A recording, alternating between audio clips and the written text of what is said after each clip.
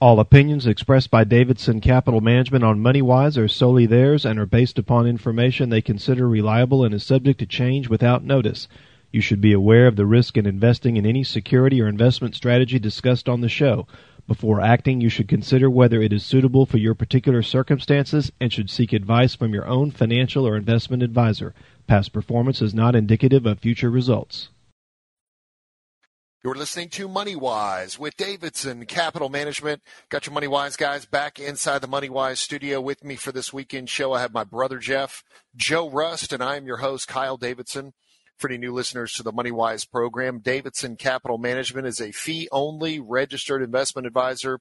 We're in our 33rd year of business, and with offices in San Antonio and Corpus Christi, we have your investment management needs covered throughout Central and South Texas. And if you'd like to learn more about us, you can go to our website at davidsoncap.com. Or if you'd like to give us a call in our office on Monday to discuss your personal financial situation, or take advantage of a portfolio review and analysis from your MoneyWise guys, you can reach us in our San Antonio or Corpus Christi office toll free at 1-800-275-2162. If you'd like to send us an email, you can send all emails to moneywise@davidsoncap.com. Don't forget, you can subscribe to the MoneyWise podcast through Apple Podcasts or any of your favorite streaming podcast apps, where you can leave your comments. And don't forget to like the show. As we kick off every weekend's MoneyWise program, I turn it over to my brother Jeff to go into the numbers from Wall Street from last week. So, Jeff, take it away. Okay, in the week just passed, the Dow Jones Industrial Average was down about 571. It was up 571 points, or 2%. The S&P 500 last week was up about 54 points, or 1.5%. And the NASDAQ last week was up about 77 points, or 7/10 of 1%. For the year-to-date, the Dow Jones Industrial Average is down 19.4%. The S&P 500 year-to-date is down 23.6%. And the NASDAQ year-to-date is down 31.9%. Well, I don't know if that was a little faux pas in the beginning. So used to saying a down week, but we actually had an up week, although the last 3 days of this past week in the market, I'm sure some of our listeners might be surprised that we actually eked out some gains for all the major indexes from this past week, because Wednesday, Thursday, and Friday were not pretty, but we also had very strong Monday and Tuesday buying coming in, and buying that was above average on the daily moving average as far as volume is concerned, but the selling volume this past week was at or below the daily moving average of volume. I don't know what you can take away from that, but what it tells me is that we had some people that have maybe been sitting on the sidelines with a little bit of extra cash, putting that to work on Monday and Tuesday.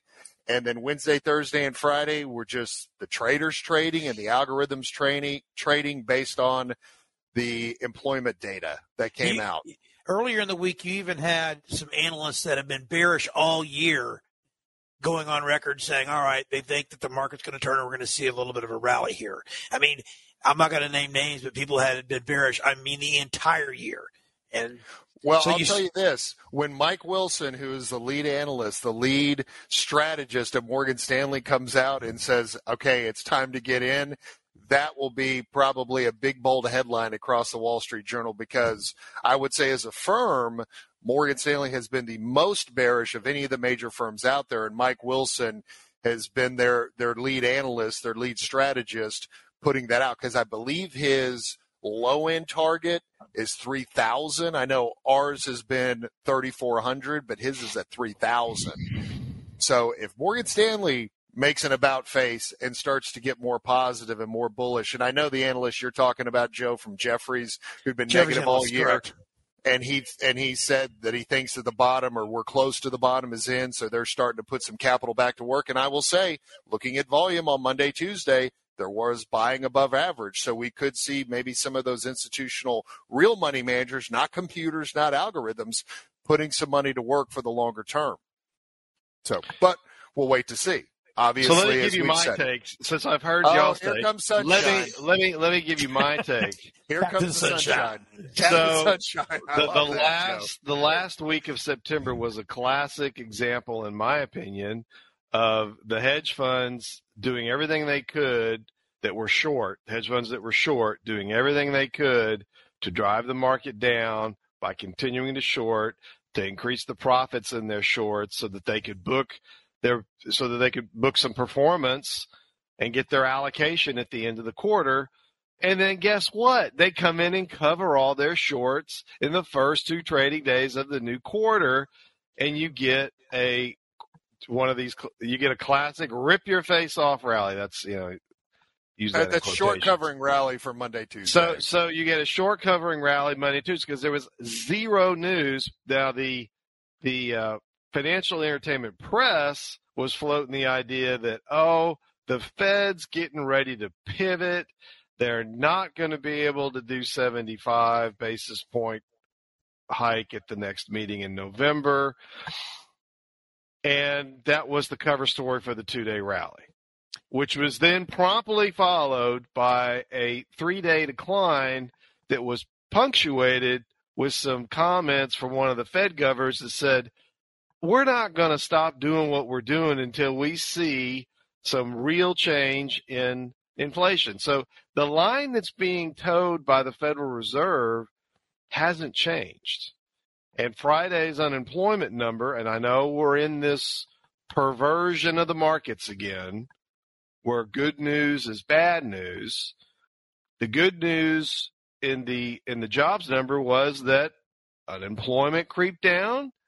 The number of new jobs created was higher than expected, but it was a little bit below expectations. I don't think it was. But it was 263,000. The estimates were for 275, so it's a little light. But the unemployment rate did creep down. The unemployment rate creep down. But what happened with average hourly earnings? It went up again. So the markets didn't like that, right? Well, markets were down. They wanted the markets didn't like it. Yeah, well, you also had the 2-year hit 4.3, which I haven't seen in a long time. Well, interest rates. We had this reprieve on interest rates for a bit. On those 2 rally days, we saw interest rates, the yields creeping down, and then once I think we got down to maybe 3.6% somewhere there on the 10-year Treasury by late Tuesday into Wednesday, and then it reversed, and we creep back up. And for the week, it was up less than 0.1% on 10-year yields. The 2-year bonds, treasuries, which we've been quite active in acquiring here in the last few weeks, we acquired some more. Actually, we bought some in the 1-year maturity range. I know we've got just a few seconds left, so I'll stop there. We'll talk about, after we come back from the break, some of the other things that we've been doing in the bond side of the portfolio, starting to really build out the portfolio of bonds for the future. Okay, well, let's take our first commercial break. You're listening to Money Wise with Davidson Capital Management. Your Money Wise guys will be back after this. Welcome back. You're listening to Money Wise with Davidson Capital Management. If you'd like to learn more about the Money Wise guys, you can go to our website at davidsoncap.com. Or if you'd like to give us a call at our office on Monday to discuss your personal financial situation or take advantage of a portfolio review and analysis from your Money Wise guys, you can reach us in our San Antonio or Corpus Christi office toll free at 1-800-275-2162. If you'd like to send us an email, you can send all emails to moneywise@davidsoncap.com. Don't forget, you could subscribe to the MoneyWise podcast through Apple Podcasts or any of your favorite streaming podcast apps where you can leave your comments. And don't forget to like the show. Well, if you're just tuning into this weekend's MoneyWise program, continuing to recap the happenings of Wall Street from last week, and I will say it was quite a roller coaster week. But even with the last 3 days of selling this past week, the major indexes, the Dow, the S&P 500, and the NASDAQ were all able to come out of the week positive. In fact, Dow being up 2%, S&P up 1.5%, and the NASDAQ rounding out the bunch up 0.7%. But again, all three indexes in bear market territory, with the exception of the Dow that creeped just out of it, down 19.4% for the year. But before we went to break, we were talking about, the biggest piece of news that came out this past week was the Friday job report, or the unemployment report, where U.S. payrolls added 263,000 jobs, slightly below the estimates of 275,000. but the unemployment rate ticked down 0.2% to 3.5%. And the U6, which all longtime listeners know I'm an employment statistic nerd, the U6, which I truly consider the full unemployment rate, stayed at a historic low of 6.7%. So needless to say, as Jeff said in the last segment, we're in this perversion of the market where good or slightly less than good news is considered bad for the market. And it would have taken a really bad job report to really see the market spike on that news, because then that gives Fed the cover to say, hey, all of our interest rate increases we've been doing all year is finally starting to take an effect when it comes to the job market. I think also on Friday there was some pre-announcements for some tech companies that the market did not take too kindly to. AMD. Right. AMD came out and lowered third quarter earnings guidance by about $1.1 billion. And so, I would say really that's more of responsible management, but I don't think that not another personal computer is ever going to get sold. I don't think that's going to happen. I mean, obviously, in the kind of year that we've had, being in a bear market, any kind of negative news is going to be met with maybe a little over-exaggerated selling, primarily from the algorithms and the day traders. But as far as long-term owners and long-term managers, obviously could be good long-term buying opportunities. But there's going to be a period of time, probably over the next 6 to 8 months, where you kind of have to cover your eyes a little bit and not pay as much attention to your statement and stay, again, focused more on that long-term. Because there are some great tech companies at some great values that are fundamentally as solid as the Rock of Gibraltar. Yeah, Jeff, I see your face. I know you say, the adjective inflation, but that's the truth. Well, that's the truth. When you can pick up a quality company like AMD more than 60% off its 52-week high, are they going to be in business 5 years from now? You bet your bottom dollar they're going to be. Well, Kyle, I think the biggest thing is you have to remember, if they did a poll, I would bet the average investor has about a 3-year or even less time frame when you talk about, all right, how am I going to let my investments work for me? But why is it 3 year? But see, I brought this point up several shows ago. For any listener that is either saving for retirement or is in retirement, now there might be some of our listeners where they don't know what the next 3 years holds for them. But I would say for most folks, particularly in their mid-50s, mid-60s, maybe even early 70s, when you look at your investment portfolio, do you need every single dollar from that investment portfolio in the next 36 months? And I would say 9 times out of 10, the answer is going to be no. Well, so this is why you have to take that longer-term view, because there's ups and downs. And if this is, and Jeff corrected me from a couple of shows ago, and I appreciate him doing that this is the 14th bear market since the Great Depression. These types of markets do not come around every single year. This is only the 14th in almost 100 years of a bear market. I want to say one thing, because there's a lot of commercials out there from different mutual fund companies and money managers. Let me ask you one thing. Do they ever say invest for the short term? Let's try to time the market. No. I'm just throwing it out there, folks. I'm just throwing it out there, folks, because the reality of it is you have to be disciplined. You have to take a longer-term approach. Kyle and I, Jeff, talked about it, about the average market cycles, not 3 or 5 years. We just went through a period where the average market cycle, meaning bear to bull, is about 10 years.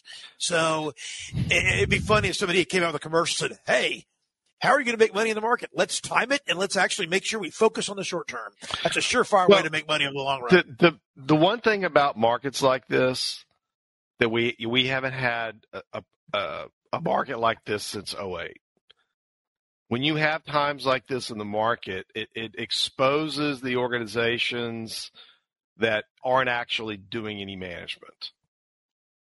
It exposes passive investment strategies. I think we talked a lot about this on last week's show.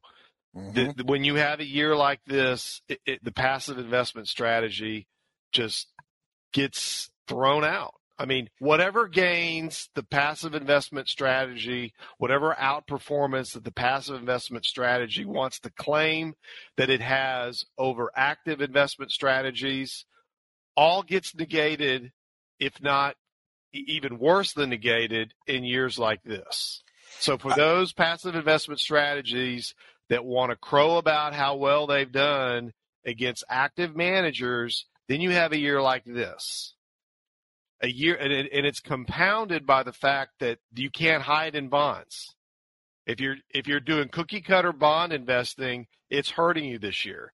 You got to think way outside the box in a year like this in bonds, and nobody that claims to be quote unquote managing money, except for us here at Davidson Capital Management, is thinking of outside the box when it comes to bonds this year. And that's why it's compounding the problems on the passively invested stock side. Yes, Kyle. Yes, Joe. Well, I was going to just say this about the kind of cookie cutter approach, particularly on bonds. I mean, I've reviewed portfolios from prospective clients where they're down double digits and a lot of their money is in fixed income. Talking about bonds not working, there's no protection or safety in bonds like these passive strategies have always portrayed that there is. This is when you have to get, and like you said, Jeff, thinking outside of the box and taking drastic steps to play that protective role. Because I've seen plenty of cookie cutter portfolios this year, and they don't work, and they're not working. Joe, I think Joe wanted to say something. Well, I was going to reiterate what Kyle was talking about. In the past week, we made a couple of moves where we had a short position on the 10-year Treasury, and we took some profits in that, and then we went ahead and we bought something which we didn't think we might see this year. We bought some treasuries that are paying, yield to maturity a little over 4%. Well over 4%. So when you're looking at your portfolio, and Kyle's doing reviews and I'm doing reviews, just look at the bond side. Look at the bond side of your portfolio and your statement. And that 401k is a little bit different, but if you have a money manager you're using or you're using one of the legacy firms, take a look at the bond side, go back a year and see if they've done one thing on the bond side of the portfolio. Ignore the stock side, okay? Because I guarantee you what probably it looks like. It looks like 10% here, 10% there. What do they do on the bond side and the fixed income side? And just a reminder that you have to pay attention to the fixed income side of your portfolio just as much as you would on the stock and the equity side. Period. Absolutely. Period for years like this. So, outside of 401ks, what I continue to see is the passive investment strategy continuing. I've been hearing these stories from people calling their, advisor, and I said, look, go call your current advisor and ask them why they haven't done anything. And the response they get back is, what? Oh, we're in it for the long term. If you get out now, you're going to lock in your losses. But looking further down the road and taking a long-term perspective, you all need to do that. But that doesn't negate the actual active management during the long term. Here's the problem. Your lack of management got me to this horrible number that's been produced this year, other advisor. So why should I trust you on the other side? You got me into this. I'm going to trust you to get me out of it. I tell you, here in the next 6 months, gentlemen, we're going to be hearing stories from clients from these legacy distribution system organizations, and we won't name them. Our listeners know who they are. They're going to be calling us, and they're going to be telling us, I'm down 30, 35% in my portfolio this year, and it's going to sound eerily similar to the stories that we were getting in 2009 from folks telling us they were down 40 and 45%, and we're going to know exactly what happened.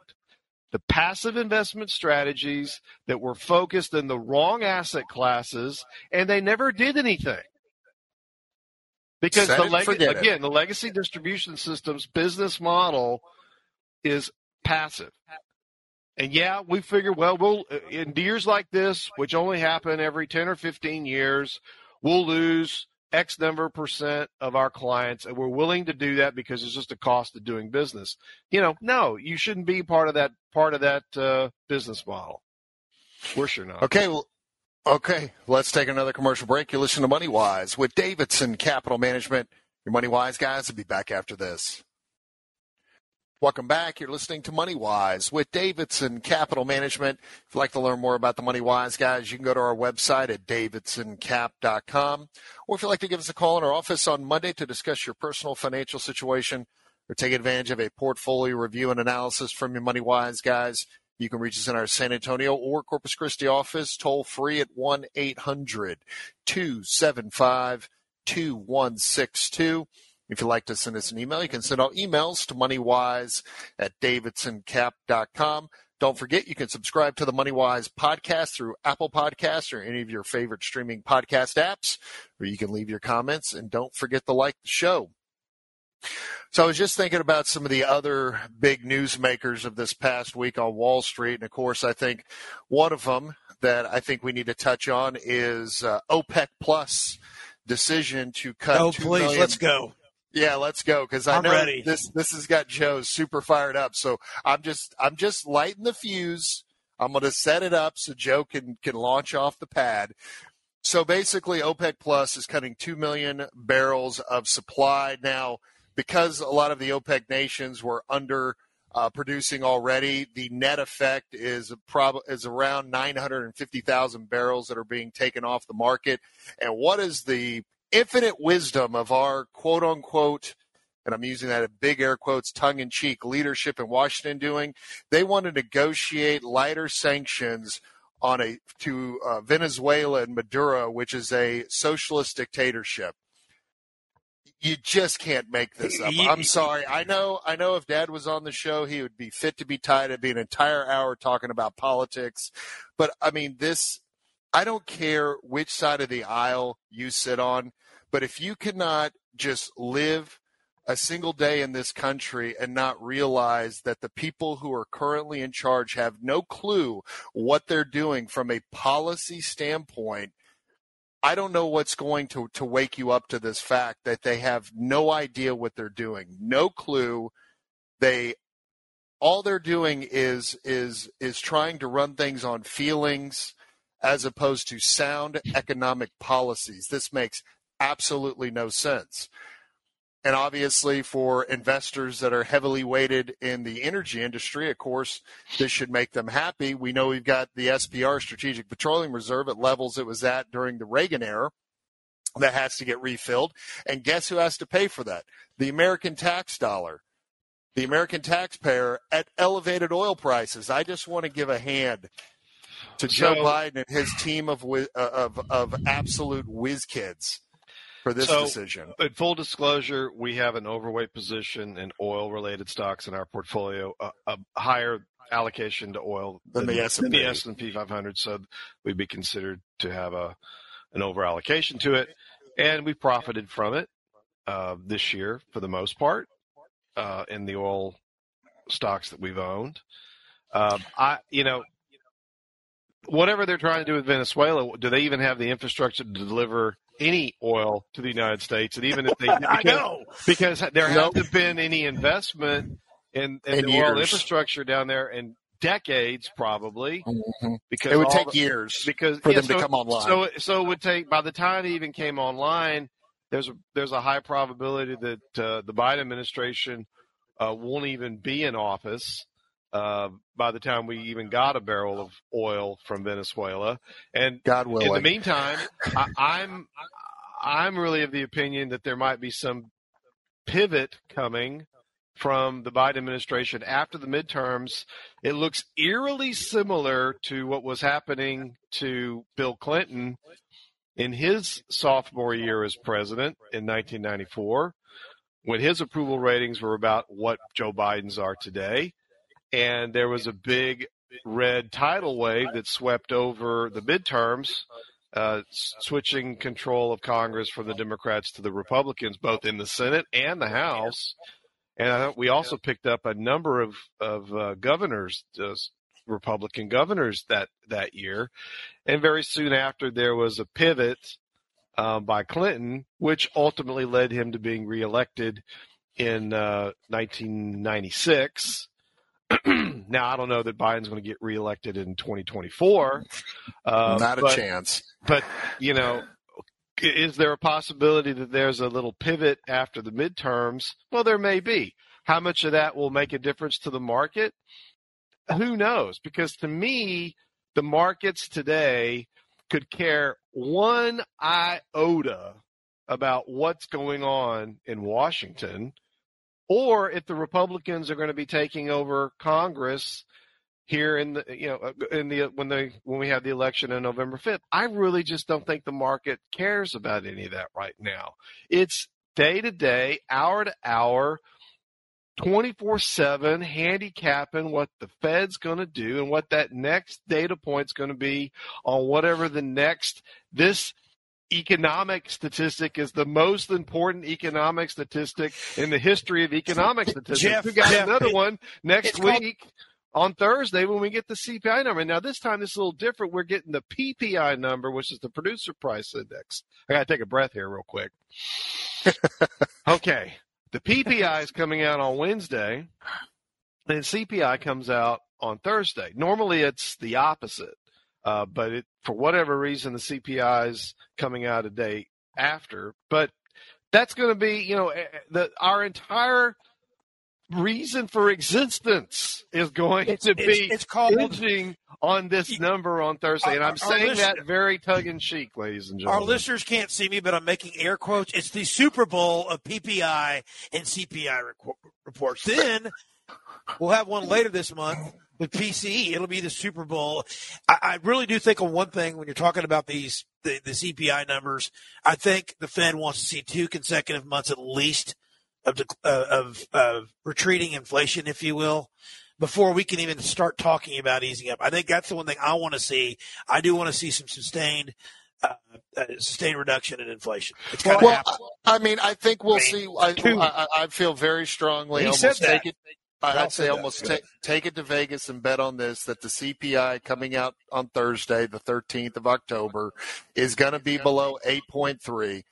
The question is going to be, are we going to see it 0.8, 0.9, a full percent lighter than the previous month's 8.3 print on CPI, or is it just going to be down 0.4 or 0.5? Because we do know some things are happening. I read Friday morning that rent costs are starting to come down. We obviously know, because of the strategic petroleum releases and the infinite wisdom of the Biden administration have done to drain our SPR to the level that it's at, that oil prices have come down. But now we're starting to hear gasoline prices are starting to creep back up again. But this CPI number is going to be capturing September's data when prices were at a lower level. Yeah. And so the question's going to be, are we just going to see maybe 0.5%, 5.5% of the CPI come down? Are we going to see a full percent? Are we going to see something possibly with a 6.9 handle, and how the market is going to react? But I kind of agree with Joe that they need to see some more consistency, since the last month's CPI number actually moved higher than the previous month. But again, Joe and I had the same conversation when he and I were talking on Friday, and we've talked about it on this show. The Fed has got to get away from this 2% mandate, and I'm still trying to determine where the heck they came up with this 2% mandate when the core PCE, which is what they follow to set monetary policy, has averaged over 3% from history, from the beginning of history. Where do they come up with this 2%? What's kind of funny is we use these things called retirement calculators. And if you look at any retirement calculator, I've never seen one at 2% when looking at inflation. I'm talking about inflation. They're always That's preset. That's preset. It's always the computer 3%, program, because that's what historically what inflation has been. So that's kind of what we're looking at. It's like, okay, we got to get inflation down to 2%, yada yada. I'm like, it's not going to happen. It's not going to happen with the Biden administration because of the cost of oil. It's just not going to happen. And Jeff, I would love to be. I'm typically one of the more optimistic one of the bunch. I will say in this case, I am not optimistic that there's going to be a pivot. I would love to be wrong on this and see this Clinton-style pivot. Maybe if it was Joe Biden of 2012, where he still had his wits about him, but we know that he is just a puppet, and we know that the puppet masters are not going to move away from this green cult religion. Because to think that the atmosphere and all these people that are concerned about the environment just hangs over the United States, let's go have these foreign countries produce oil at a dirtier, less efficient way, and that they think that that's protecting Mother Earth. At least if we were producing all of our energy here in the United States with environmental controls, exhaust controls, all different kinds of environmental protections, at least we'd be producing it much more cleanly for Mother Earth. If that is their biggest concern, it shouldn't just be Mother Earth within the borders of the United States, although we don't have a southern border currently. Thank you, President Biden.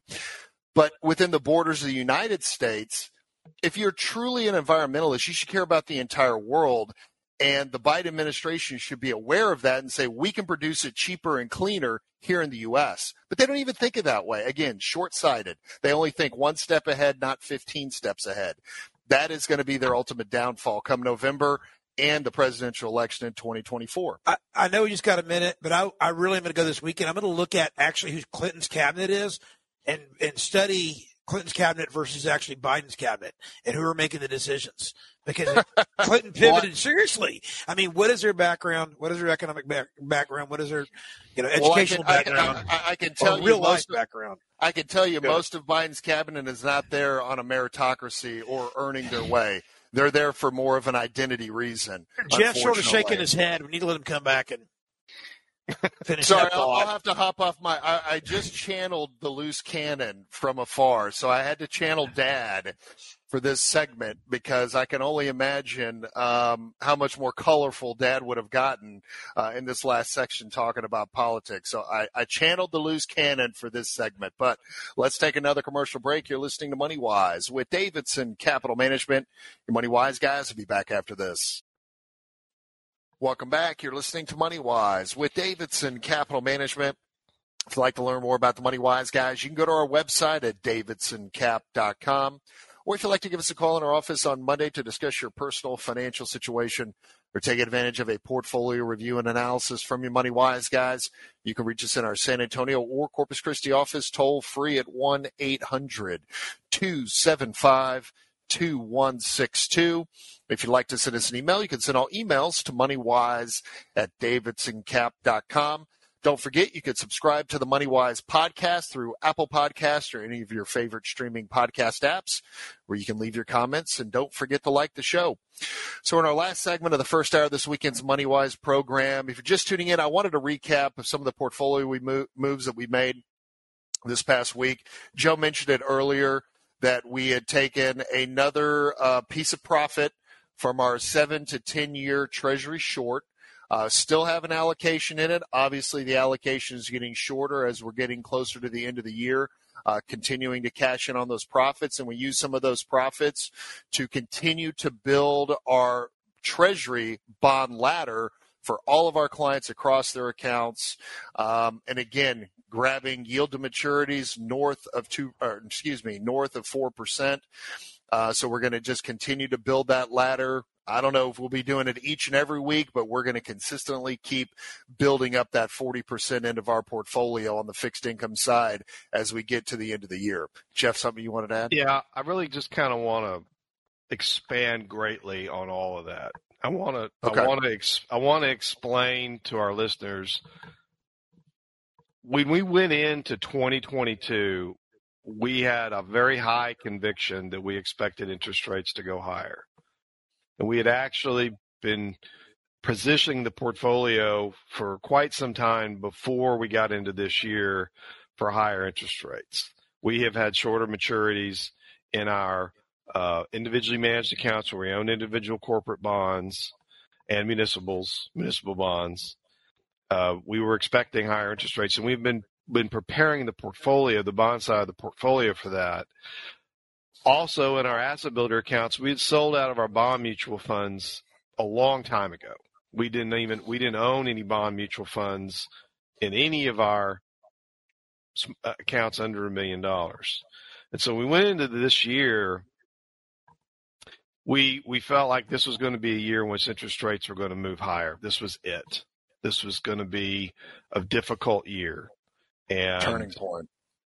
Yeah, exactly. Yeah. A turning point. We all 12, 13 plus years of zero interest rate policy was going to come to an end.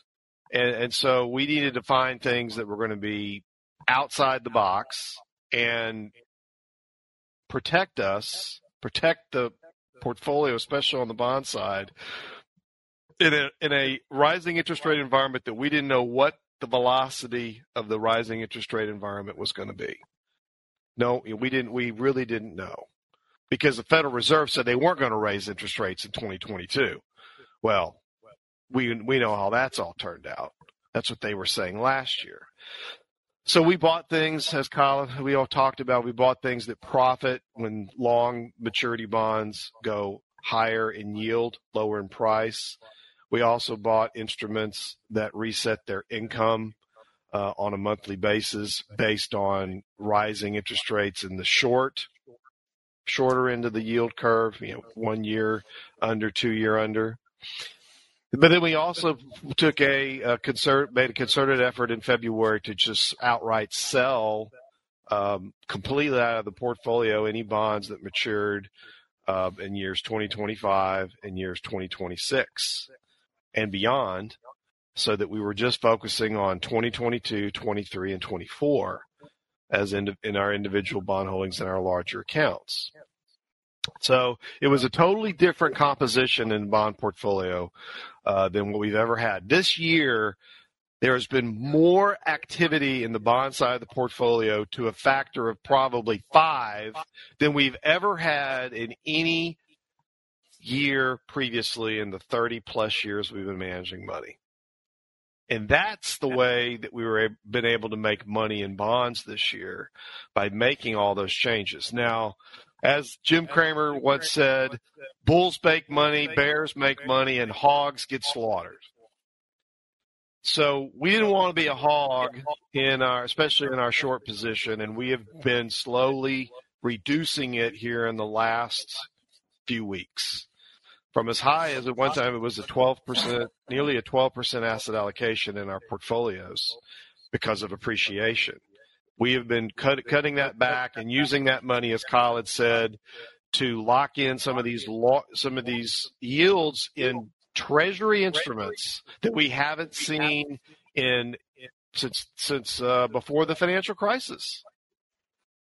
So we've shifted that money from those instruments into treasuries. And we haven't owned treasuries in our bond portfolios in a very long time, because typically we would get higher yields in owning corporate bonds.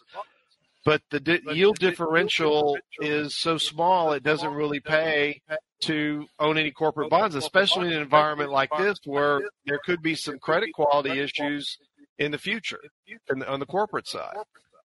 So buying these treasury instruments, we have no credit risk. And so we've been slowly buying these bonds 1 year, 2 year maturities. We also have one that matures here in December. We got some shorter term money. And we've now, as of today, we no longer own the instrument that profits each month as interest rates go higher. It resets its income. We no longer own that instrument, and we're putting that money, reinvesting that money into individual bonds that are yielding us now. A 1 year, 2 year Treasury is yielding 4%, if not a little bit more. And so you've got to get some of that yield in your portfolio.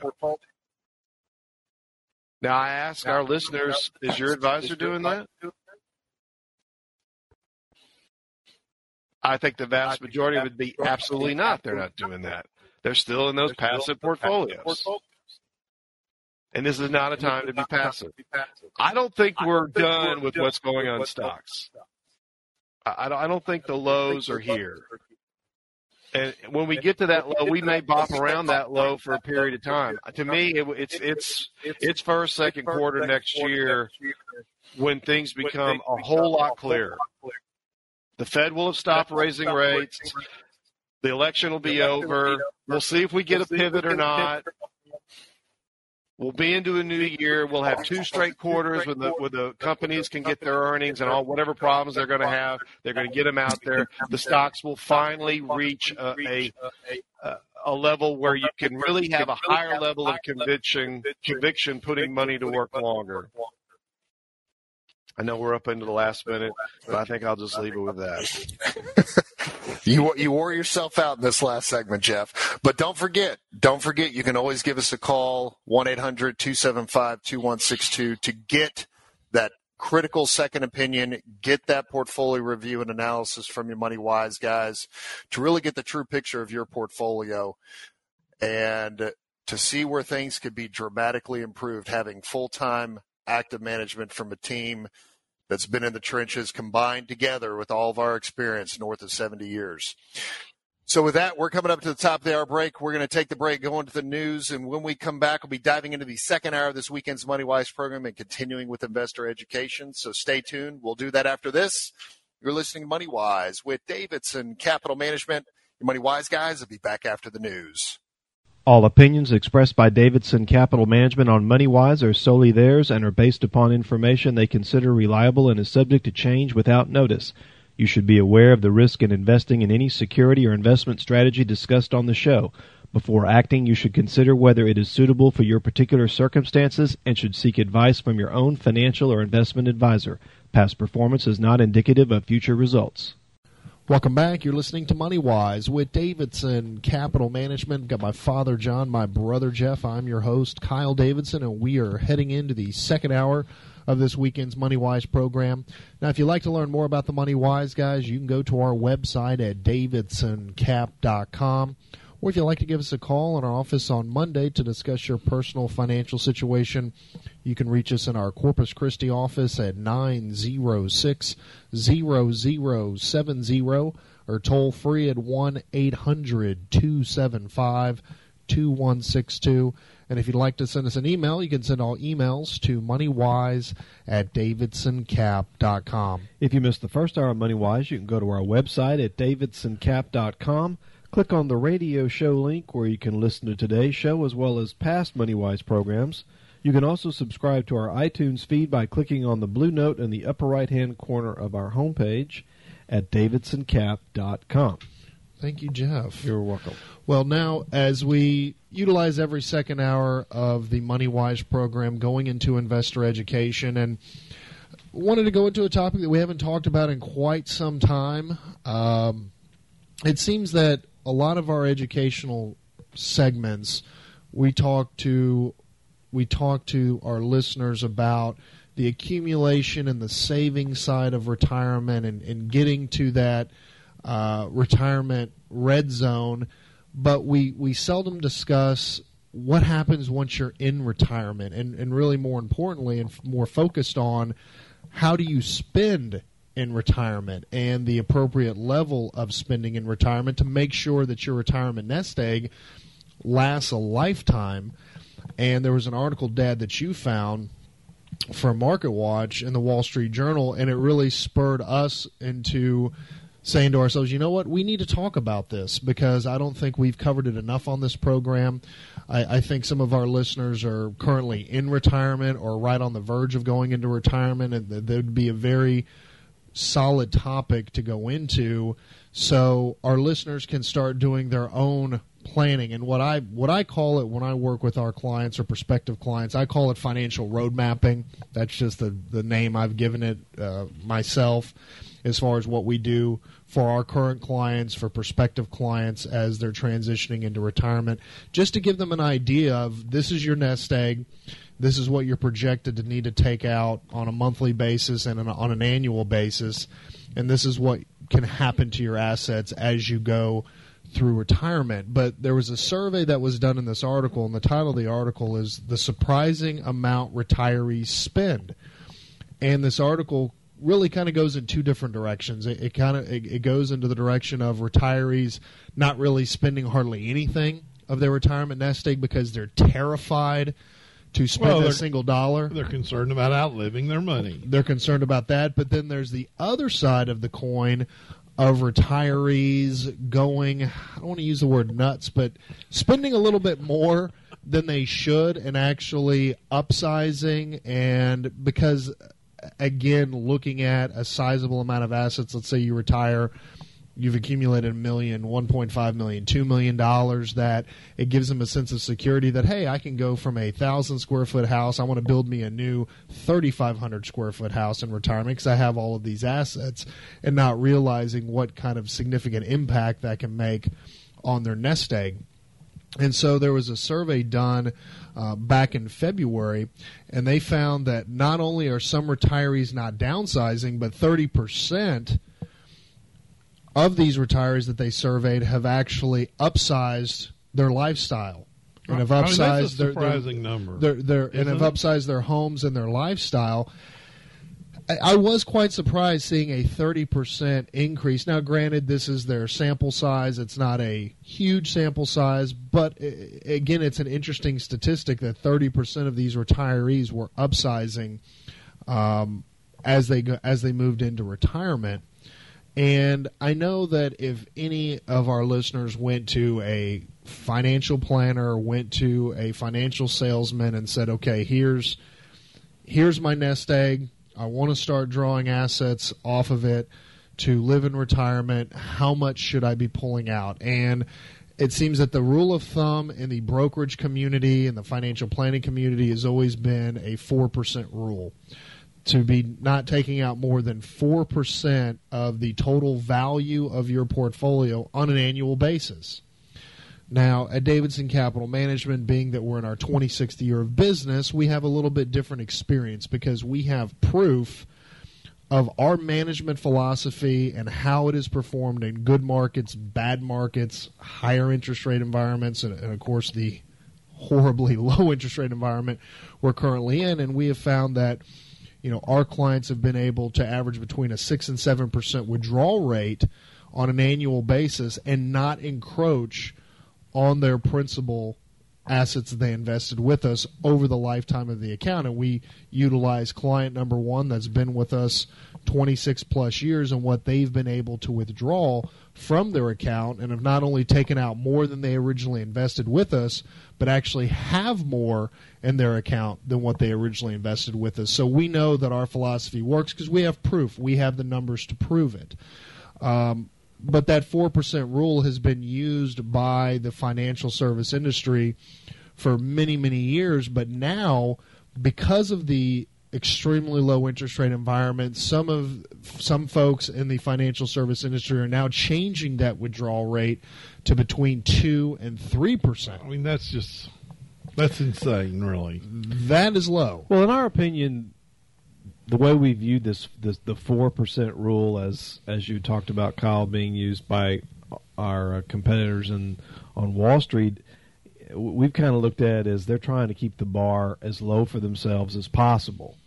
That way they can charge higher fees, sell their products that have loads, sales charges attached to them, and still meet their 4% maximum rate of withdrawal target that they tell their clients that what they want their clients to stick to. So by taking it down to 2 or 3% maximum withdrawal rate per year, that's lowering the bar even more than what we thought was a low bar to begin with. With a 4% rule, right? So if you got a client that's got $1 million. And you're telling, well, you can only withdraw 2% a year. That's $20,000. Well, think about this. I mean, if you put it into government bonds, 10-year bonds right now, exactly, you don't need any of this. You can get right at 2%. Exactly. So you don't need to go to Wall Street to get a 2% withdrawal rate. I mean, you can do that on your own, dealing direct with the Federal Reserve. So that's absurd. That's why I said that's insane. That's insane. Well, I guess they're trying to cost themselves all the trailing commissions that Dad, you and I talked about on last weekend's show.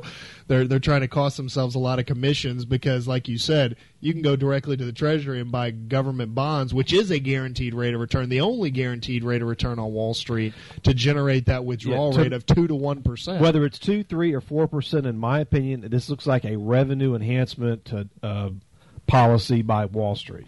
Okay, well, let's take another commercial break. You're listening to Money Wise with Davidson Capital Management. Your Money Wise guys will be back after this. Welcome back. You're listening to Money Wise with Davidson Capital Management. If you'd like to learn more about the Money Wise guys, you can go to our website at davidsoncap.com. Or if you'd like to give us a call in our office on Monday to discuss your personal financial situation, you can reach us in our Corpus Christi office at 906-0070 or toll free at 1-800-275-2672. 888-866-2162. And if you have an investment-related question or topic you'd like for us to discuss here on the MoneyWise program, you can send all your emails to moneywise@davidsoncap.com. So continuing our investor education, and it comes from an article, The Surprising Amount Retirees Spend, and we're talking about spending in retirement and some of the rules of thumb that we utilize with our clients at Davidson Capital Management, but also just some tips for pre-retirees so they can do a quick determination with very simple calculations of whether or not they're potentially ready for retirement and kind of hop on that proverbial horse and riding off into the sunset, and some things that they can do and utilize some free calculators that are online for them to do some of their at-home calculations. Now, getting back to this article, there's a financial research firm. I love the name of it. It's called Hearts and Wallets.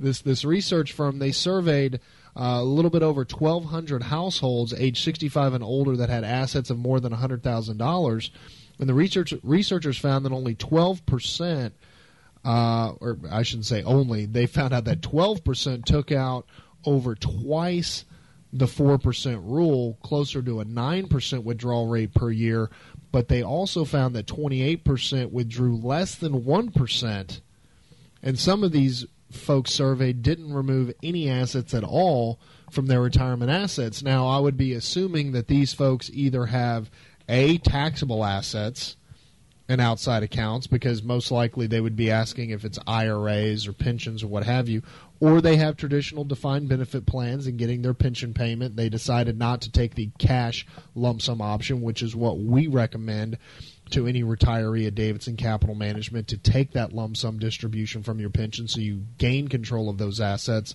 or their lifestyle is so modest that their Social Security payments are more than covering their daily living expenses. I mean, that's the only thing I was able to take away from this survey of over 1,200 households that were surveyed. But, one thing that was interesting that came out of this article that really spurred us to want to talk about this is this mentality of chunks or nothing. And that means retirees going into their IRA accounts, going into their retirement accounts, and taking a chunk of money out at a particular period of time, as opposed to spreading those payments out over a monthly basis. And I wanted to talk about this because being in business 26 years, we deal with this on a weekly basis at Davidson Capital Management, where we recommend that if you're going to be living off of your assets in retirement, to set up really kind of your own annuity. And I hate to even use the word annuity, but I have to let all of our listeners know the definition of the word annuity means a periodic stream of payments. That's what annuity means. Well, you can create your own annuity through an IRA without actually having to go and buy an annuity, and you do that by setting up a particular dollar amount that you're going to be withdrawing on a monthly basis from your retirement nest egg to live off of in retirement. And this is what we would recommend at Davidson Capital Management, as opposed to taking chunks out. And the reason why we recommend not taking chunks of assets out are for a couple of reasons.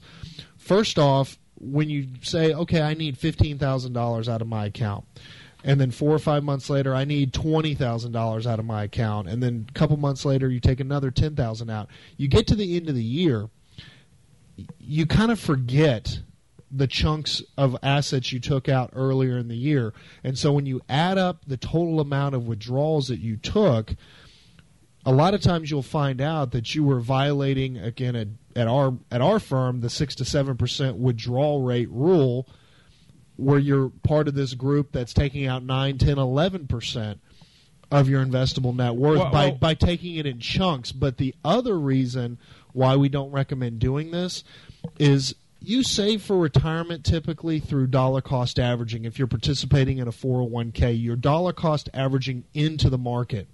It's also wise to dollar cost average out of the market, because if you time the withdrawal of a big chunk of assets at the wrong time, it could wind up costing you at the end of the year when it comes down to your total performance return and growth of those assets. And an example that I like to use is think of your retirement nest egg like a golden goose. And that golden goose produces golden eggs, and those golden eggs are capital appreciation, dividend income, interest income. You want to keep that golden goose as large as possible, as long as possible, to create the biggest golden eggs it possibly can. But if you're going in and taking large chunks of that golden goose out, then you start, of course, leaking into the issue of the law of large numbers, meaning you want to keep your number, your retirement nest egg, as big as possible, as long as possible. So instead of taking $10,000 out, let's say you have to take $50,000 out a year. Why don't you take $4,000 out a month as opposed to taking $15,000 out every quarter? Doing it that way. So bottom line is our recommendation is to dollar cost average assets out of your retirement nest egg as opposed to taking chunks at one time. The other thing we run into is that we'll see situations where clients don't give us the heads up when they're getting ready to need a chunk withdrawal, and it really affects what a manager is doing with the money if he's not told. If you know money's coming out every month, you can also plan as a portfolio manager. Mm-hmm. When you do the chunk withdrawals, it can force sells that you don't want to make, and it may not come at the right time. That's right. I mean, you're affecting the return in your portfolio based on that chunk. Now, if you're fortunate enough to have taken a chunk out in early March of 2000, that'd have been a whole lot better than taking a chunk out in October of 2000. But it averages out. That's true, but it averages out over the life of the account. But if it's a large enough chunk, you start, when we know you start taking out more than 7% a year, you run the risk. You're going to be running out of money. Depending on how many years this goes on. We know this. It's not something we have to study. 25 years plus seeing this, and we've had some wild and woolly markets since 1989, and we're going to have wild and woolly markets for the next 25 years. And so you start doing that, and you are going to run out of money.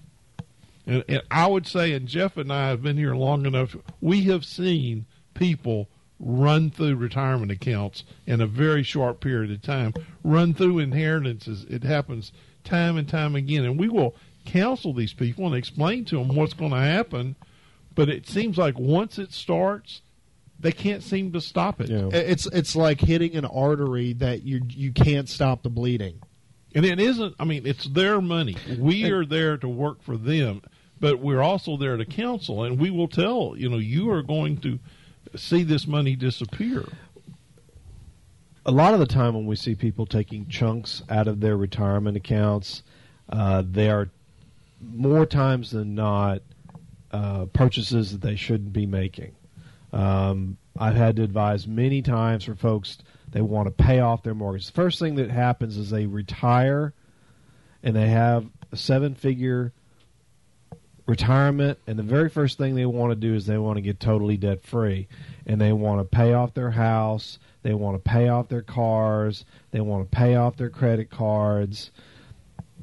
Some of these things we should have been planned ahead of time to have them paid off before you reach retirement. Maybe not necessarily the house, but by taking all these chunks now and converting them to assets that are appreciating at a lower rate or appreciating at or depreciating, paying like off a car, or like a vehicle. That's a real problem. We've also had to counsel folks many times that are, and I'm going to use the term quote unquote retiring, because they're not actually retiring; they're changing careers, and they go in and raid their retirement nest eggs in order to change careers.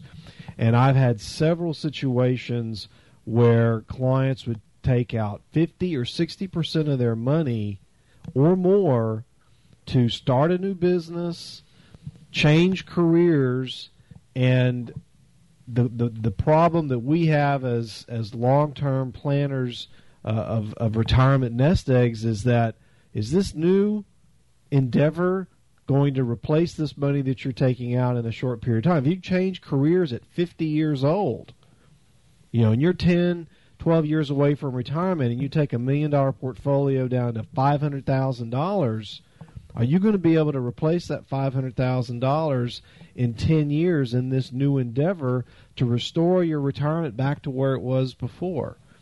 That's a question that I've had to pose to several people who did end up taking all the money, and in several cases we've had one that completely went through their entire retirement nest egg in this new business endeavor, and that's not a good thing. We wouldn't recommend funding a new business endeavor with your retirement nest egg. No.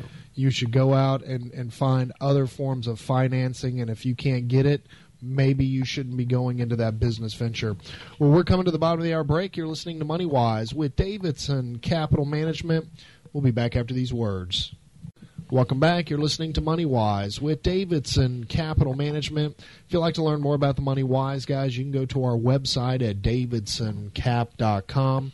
Or if you'd like to give us a call in our office on Monday to discuss your personal financial situation, you can reach us in our Corpus Christi office at 906-0070 or toll free at 1-800-275-2162.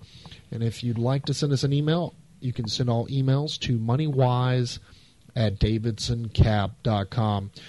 So continuing our education about retirement spending, and really this whole conversation spurred by an article titled The Surprising Amount Retirees Spend. We've only got into a little bit of the article because we deal with this on a weekly basis at Davidson Capital Management, so we're really discussing our own personal experiences with our client base and just rules of thumb that we use as an investment advisor, and also just some tips for our listeners to utilize in getting prepared for retirement and to make sure that you don't outlive your assets. And one thing, Jeff, you were talking about, folks going into retirement wanting to pay off their cars, wanting to pay off their credit cards, wanting to pay off their house because they don't want to have any bills coming in. Right. And I think the key there is that the retirement planning process shouldn't begin the year before you're going to retire. The retirement planning process should be starting many years, 3 years before. So that if 3 years before you're planning on retiring, you have these credit cards and this car payment and this house payment, then the planning should start 3 years before. Well, we need to get the credit cards paid off because they're typically at much higher interest rates.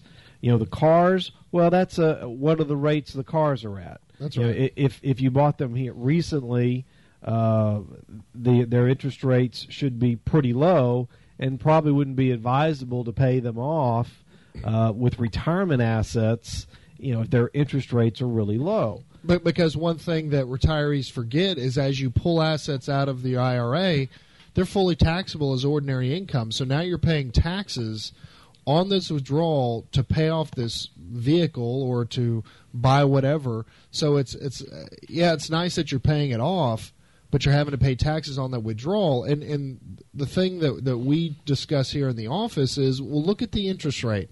Because we get it. We understand. Folks don't like to pay bills. No one likes to pay bills. They don't want to make that car payment on a monthly basis. They don't want to make that mortgage payment on a monthly basis. We get it. But you have to take a look at, what is my interest rate?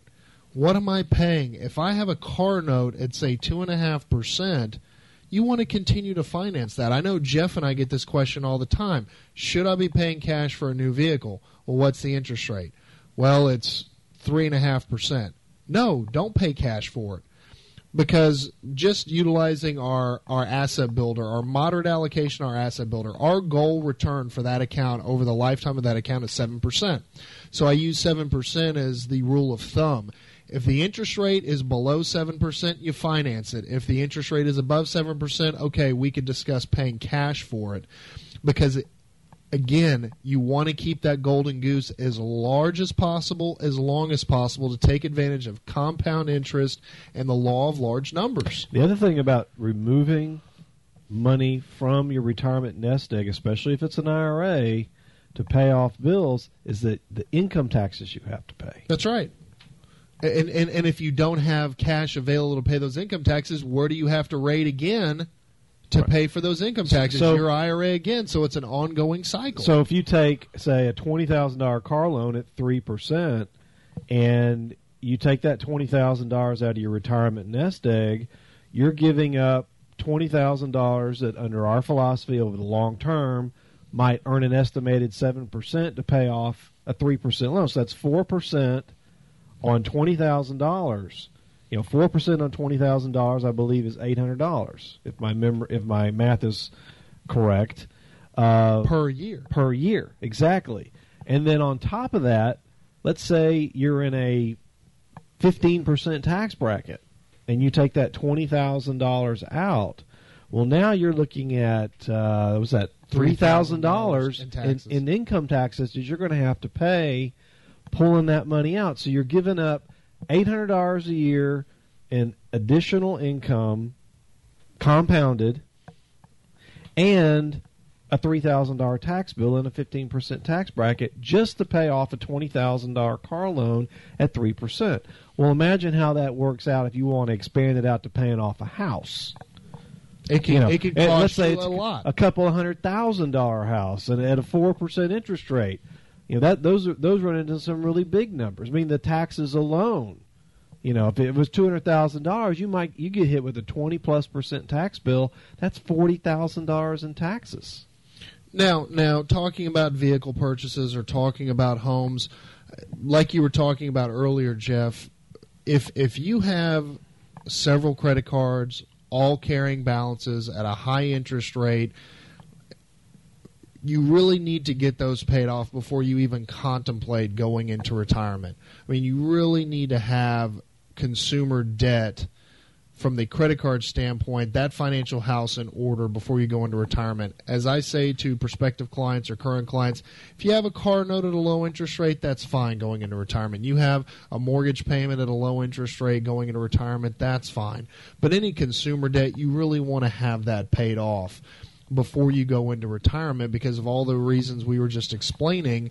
You don't want to retire and have to pull out $75,000 to pay off credit card debt because now, here you go again, you're having to pay tax on that distribution to pay these credit cards off. So if you find yourself thinking about retirement and you're sitting on $20,000, $25,000 in credit card debt, you need to focus on paying off that debt first so you don't find yourself in a situation where you go and you retire and now you're having to pull out 8, 9, 10% a year out of your retirement nest egg to keep up with all of these bills. But how do you figure out how much do I need in retirement? Now, I will tell you this. If we all knew when the last day on earth was going to be for each and every one of us, boy, retirement planning would be so simple. It would be so easy. But unfortunately, no one knows when their last day on earth is going to be. So you always have to prepare, the oldest saying in the book, prepare for a rainy day. So what you need to do, and what we recommend is, if you want to maintain your lifestyle, as I say to prospective clients, if you're used to eating steak 3 times a week, don't think that once you go into retirement you're going to be eating PB&J and rice and beans 3 times a week instead of steak. So we recommend to take 12 months of your spending and average them out. Add up 12 months. And if you don't keep good records and you're thinking about retirement, you need to start keeping a record every month of what you're spending for your cell phone, your electricity, your water, your entertainment, food, all of your expenses. You add up 12 months, divided by 12, you get your average. And once you have that average, you multiply by 12 again. That is your withdrawal rate per year that you need to take out in order to maintain that lifestyle. Now, if that dollar amount divided by how much you've saved is greater, that withdrawal rate is greater than, say, 7%, then you need to either A, lower your living expenses somehow, or B, you need to work longer and you need to save more. And again, there's financial calculators. There's a website called financialcalculators.com. I absolutely love this website. You can utilize it for free. It has so many calculators and so many different consumer finance and retirement planning arenas. It will blow your mind. And it's a website that I use very, very often. In fact, I used it today. So utilize financialcalculators.com, but you need to sit down and do this work. Don't just go into retirement blindly and figure out what you're going to need to be spending on a monthly basis, and that's what we would recommend, is taking monthly withdrawals, not chunks. You have to get out of the chunk mentality. And we understand emergencies arise where you do have to tap in more than what you are taking out on a monthly basis. We get that, but don't make it a habit. I was going to say the key to managing retirement assets, to me, comes down to one word: flexibility. Absolutely. And flexibility means that your retirement assets are not invested in instruments that take that away. Yeah, that reduce your ability to withdraw if an unforeseen event happens. And I'm kind of laying this at the feet of non-publicly traded REITs or private placements or annuities of all different kinds. Or even taking a defined benefit payment from a traditional pension. That would be something else. Right. Taking a traditional pension. Yeah, instead of taking the lump sum, you just go on and say, I'm going to take the pension, and that's it. Because once you lock yourself into taking that pension payment, you're done. That's it. You're only getting that amount of money for the rest of your life, for the rest of your life and your spouse's life, and then once those two, typically, once if you choose the particular option where you get a pension payment for your lifetime and your wife gets a pension payment for her lifetime, there's no other assets going to the estate. And those payments are not adjusted for inflation. So every month that goes by, that pension payment is buying less. And they're also not guaranteed. That's right. No matter how strong the corporation is, and I know the refinery businesses here in the Corpus Christi area are very good at taking care of their employees. I mean, we've seen it firsthand. But there are no guarantees in life. And when you have your pension and you're taking those pension payments, and if that pension goes insolvent, very bad things can happen. And we'll talk about that when we come back from our last commercial break. You're listening to Money Wise with Davidson Capital Management. We'll be back after this. Welcome back. You're listening to Money Wise with Davidson Capital Management. If you'd like to learn more about the Money Wise guys, you can go to our website at davidsoncap.com. Or if you'd like to give us a call in our office on Monday to discuss your personal financial situation, you can reach us in our Corpus Christi office at 906-0070 or toll free at 1-800-275-2162. And if you'd like to send us an email, you can send all emails to moneywise@davidsoncap.com.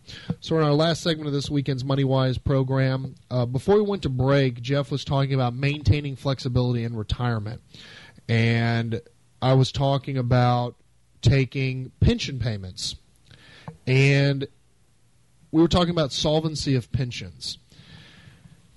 The one thing that each and every one of our listeners needs to understand is that there is no such thing as a guaranteed pension from any corporation. I mean, corporations have gone out of business all the time. I mean, I think of WorldCom. I think of Enron. There's other corporations that have gone out of business. The airline, a lot of airline industry, or a lot of companies in the airline industry have gone out of business.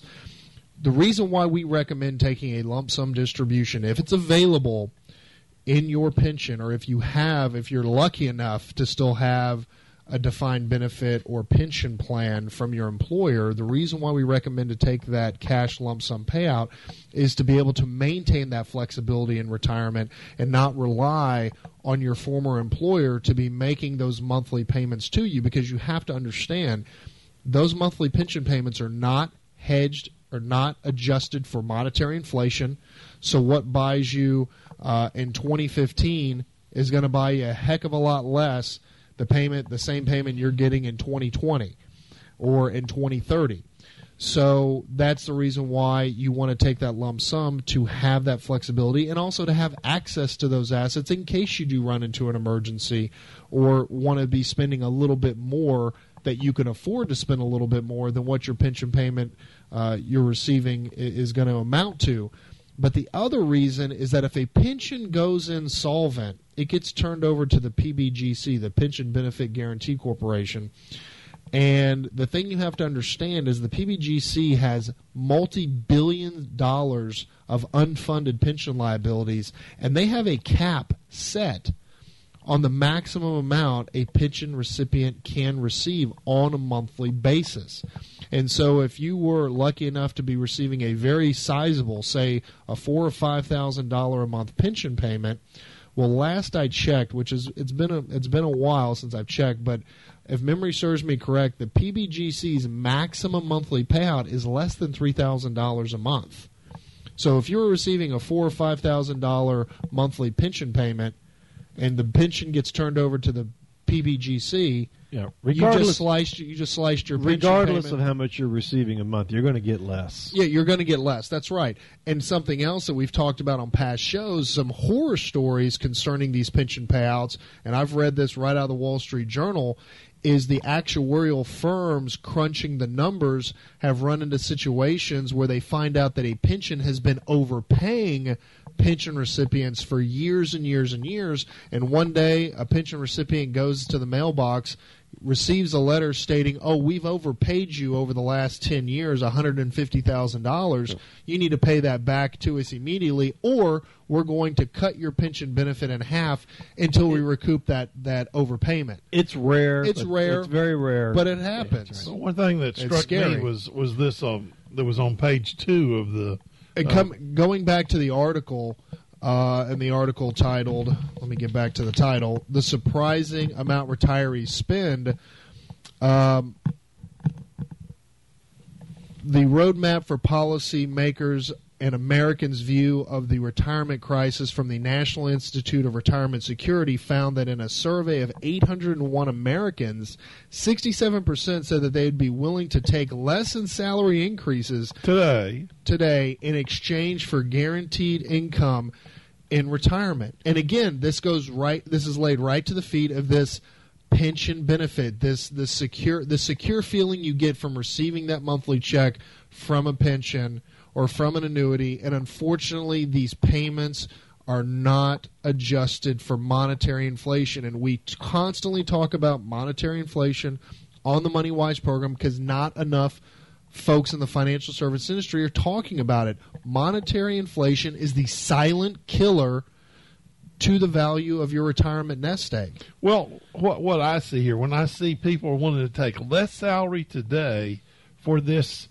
guaranteed amount of money, quote unquote guaranteed, in the future, and the one thing you don't want to do is whatever that payment you're getting at age 65 or 66, you're not going to like it at age 78, 79. I will guarantee you that. Oh, you're using the G word. Yeah, that's the guarantee. The guarantee is you're not going to like it. You're not going to like that amount of money 10 years down the road. The one thing I'm only 70. I'm not retired. But the one thing that Jeff said that is the most important word is that flexibility. You cannot give up flexibility. And here's people saying, oh, if you just pay me less money today. I'm willing to take less money and give up flexibility. No. I mean, this But that's fear talking, Dad. See, That's the thing. This is fear. These 67% of these 801 people surveyed, this is fear. This is the 67% that the annuity community focuses on. That's right. These are the fearful people that we've talked about last year on a show, the Dalbar study of overly emotional investors constantly remembering their losses and their failures and not remembering their victories. And because of the 24-hour news cycle, because of the volatility that's here to stay on Wall Street, it's never going away. and I don't think it's ever going to get any better. You know what I would like to do if I was retiring, if I thought in terms of guaranteed? Create a laddered government bond portfolio, knowing that interest rates are going up in the future and that guaranteed amount is going to be going up in the future. And guaranteed by the federal government. Instead of taking salary increases in exchange for a guaranteed income in retirement, how about they keep the same salary but contribute more to their 401ks and build up their 401k nest eggs and stop being so fearful about day-to-day movements in the stock markets or what this pundit is saying and that pundit is saying, and just pay yourself more in accumulating retirement assets now, because accepting a lower salary in exchange for a guaranteed income in retirement, that's baloney. It's just never that this guaranteed income in retirement is not going to be enough to fund a comfortable retirement for most people. It's just not.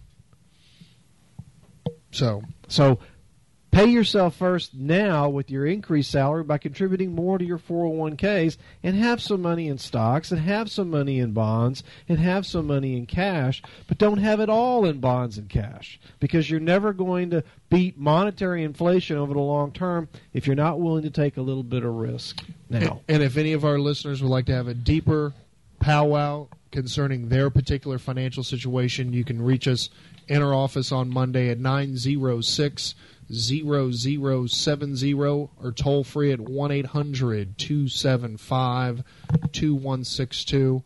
And with that, from my father John and my brother Jeff, this is Kyle Davidson saying have a fantastic weekend into your financial health. We will talk to you next week.